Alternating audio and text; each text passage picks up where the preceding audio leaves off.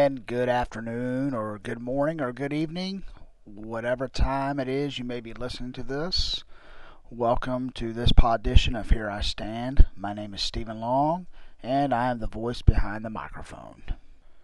I just wanted to do a quick update, a quick poddition. This isn't going to be very long.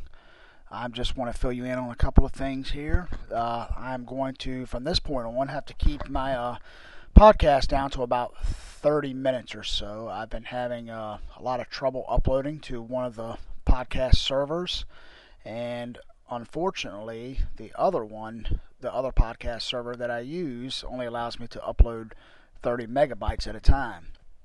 So I've been having a lot of trouble with that, so I'm going to try and keep it under 30 minutes, so that way I will be able to upload it, and hopefully everything will go smooth after this. But what I want to do over the next couple of podditions here, I would like to address the subject of unconditional election. And this is a very hot button topic in evangelical circles today. It's on the table a lot, and it's just an issue that I think needs to be addressed. So over the next couple of podditions here, we're going to look at unconditional election, and we're going to look at some things that have to do with election. And I actually have a format here that we're going to follow. And the first thing we're going to attempt to do is define unconditional election. Just exactly what it is, what does it entail, everything pretty much of what unconditional election is. Of course, I'm just going to give a brief definition of it when we do it.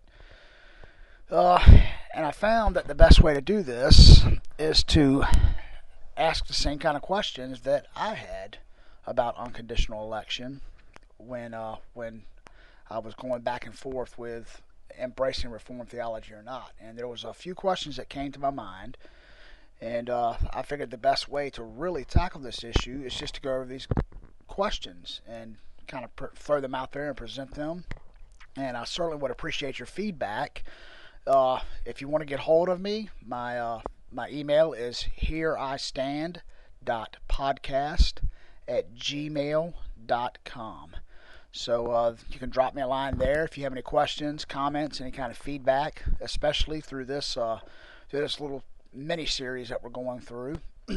Again, it is a very, very important topic in the church today. So I think it needs to be discussed.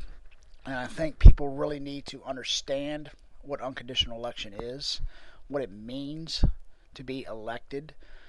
There are so many people out there that really have a wrong view of what unconditional election is, and really they just have a wrong view of the doctrines of grace in general. I think I said it in the very first poddition that I did, but there are a lot of people out there who purposely misrepresent Reformed theology, the Calvinist side, or they do it ignorantly and they don't realize it. And one of those topics is unconditional election. Now, I don't know what it is that scares people about the sovereignty of God, especially in this area. Most people would have no problem admitting that God is sovereign over everything. But when you come to this one particular issue of salvation, it's, whoa, wait a minute. God's not sovereign over that. He kind of backs off and lets us have our own free will. Because, hey, if we don't have our own free will, then we're just all going to be a bunch of robots. Well, that's a really misconception about unconditional election. And really, when you think about it, you're not really giving God the glory when you say things like that. Because is God not capable of leaving man's will intact? Is God not capable of leaving man's emotions and intellect and his personality intact? Well, those are some of the issues that we're going to be looking at as we go over this little series of unconditional election here. And so that's just one of the things. And again, we're going to follow a format and ask a few questions. Well, of course, we're going to define unconditional election, but one of the other questions we're going to look at is unconditional election taught in Scripture?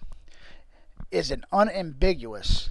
Is there enough places in the Scriptures that we can look at and say without a doubt, yes, this teaches unconditional election? So that's the first thing we have to establish. We have to establish whether it is scriptural or not.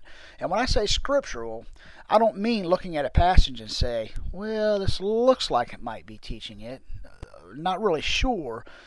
If the scripture teaches unconditional election, it will be prevalent throughout all of the scriptures. And so we're going to look at the scriptures and see whether the Bible actually teaches unconditional election or not. The next question we're going to deal with is this. If unconditional election is taught in the Bible, does it violate God's character? Now, this is probably the most important issue and topic that comes up in Christianity today. A lot of people say if God unconditionally elects people, i.e. he elects some for salvation and passes over others to leave them for their own just and judgments and pay for their own sins, and that means God's unfair, and therefore God would never do anything to violate his character. Well, we're going to look at that, and we're going to see if unconditional election does violate God's character or not. The next thing we're going to tackle is, does unconditional election mean double predestination, i.e. God predestines certain people to heaven, certain people to damnation. Again, I think it's a common misconception that people have about Calvinism. Certainly there are probably Calvinists out there that do believe that God damns people to hell purposely and without any kind of purpose behind it. So we're going to look at that issue as well. And then the last thing we're going to do is we're going to take some other common objections to unconditional election, and I'm going to try to provide a biblical answer for it. So we've got just a couple. I don't know how long it's going to take. I wish I could give a definitive time on how many episodes we're going to do on this, but I don't know. We may be able to answer one question at a time, thus making it 4 episodes, or we may be able to answer 2 at a time, making it 2. And I don't know. We'll just see. But the Bible has a lot to say about the subject, and unconditional election is really, in my opinion, it's the most important doctrine, the doctrine of grace. And the reason why I believe that is because anytime you begin to interject something with your own salvation, no matter how small it is, even if it is something as small as my faith, well, I believe and therefore God accepted me. Anytime we begin to do that, we detract from God's glory, and we begin to interject our own glory. You know, if I have something to boast about, even if God did 99% of the work and I did something as small as believe, well, you know what? I've got a reason to boast. I've got a reason to say, well, hey, God saved me most of the way, but I took that last step. Oh, it was me that did it. So this is really, really an important issue. This is something that needs to be looked at. It's just something that's in the church. A lot of people are being taught that they do have their own ability to be saved. And again, I say if it's something even as small as quote-unquote faith, personal faith, then we have something to boast about. So over the next few podcasts, we're going to look at that. We're going to examine unconditional election from the scriptures. We're going to take it little by little and look at these verses. And these are some of the same questions that I wrestled with. And these were some of the same questions that came up in my mind when I began to look at Reformed theology and whether Reformed theology was correct or whether it was a heresy. And but what I want to do right now is I just want to briefly look at the freedom of God and doing whatever God wishes to do. And that scares to death out of some people.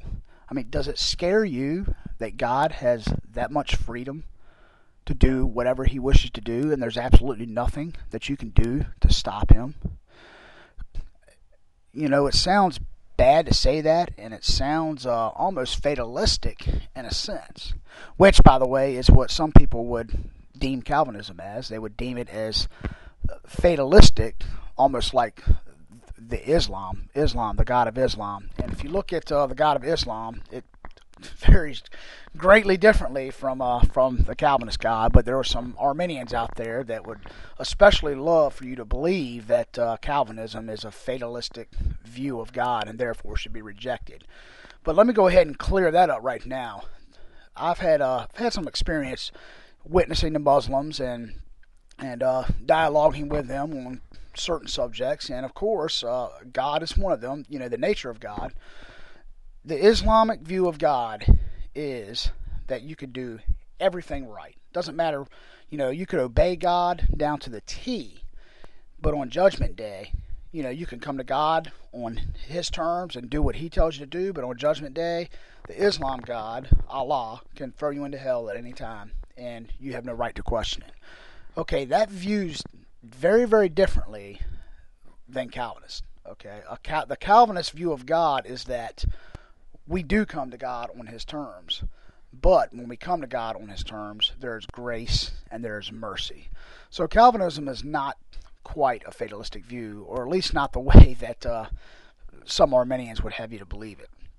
But this issue with the freedom of God is another issue that needs to be addressed, simply because there are a lot of people out there that, well, frankly, they don't like the fact that God has control over their salvation.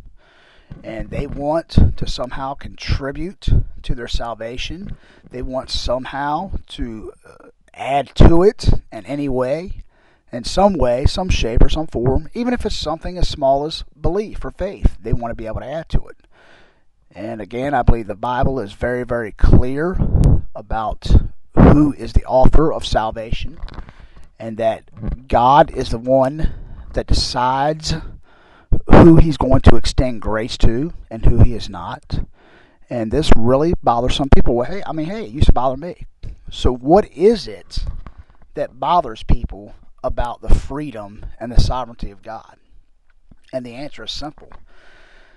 The answer is that simply people feel that if their sense of justice is pricked somehow, then that means certainly God's sense of justice also must be disturbed.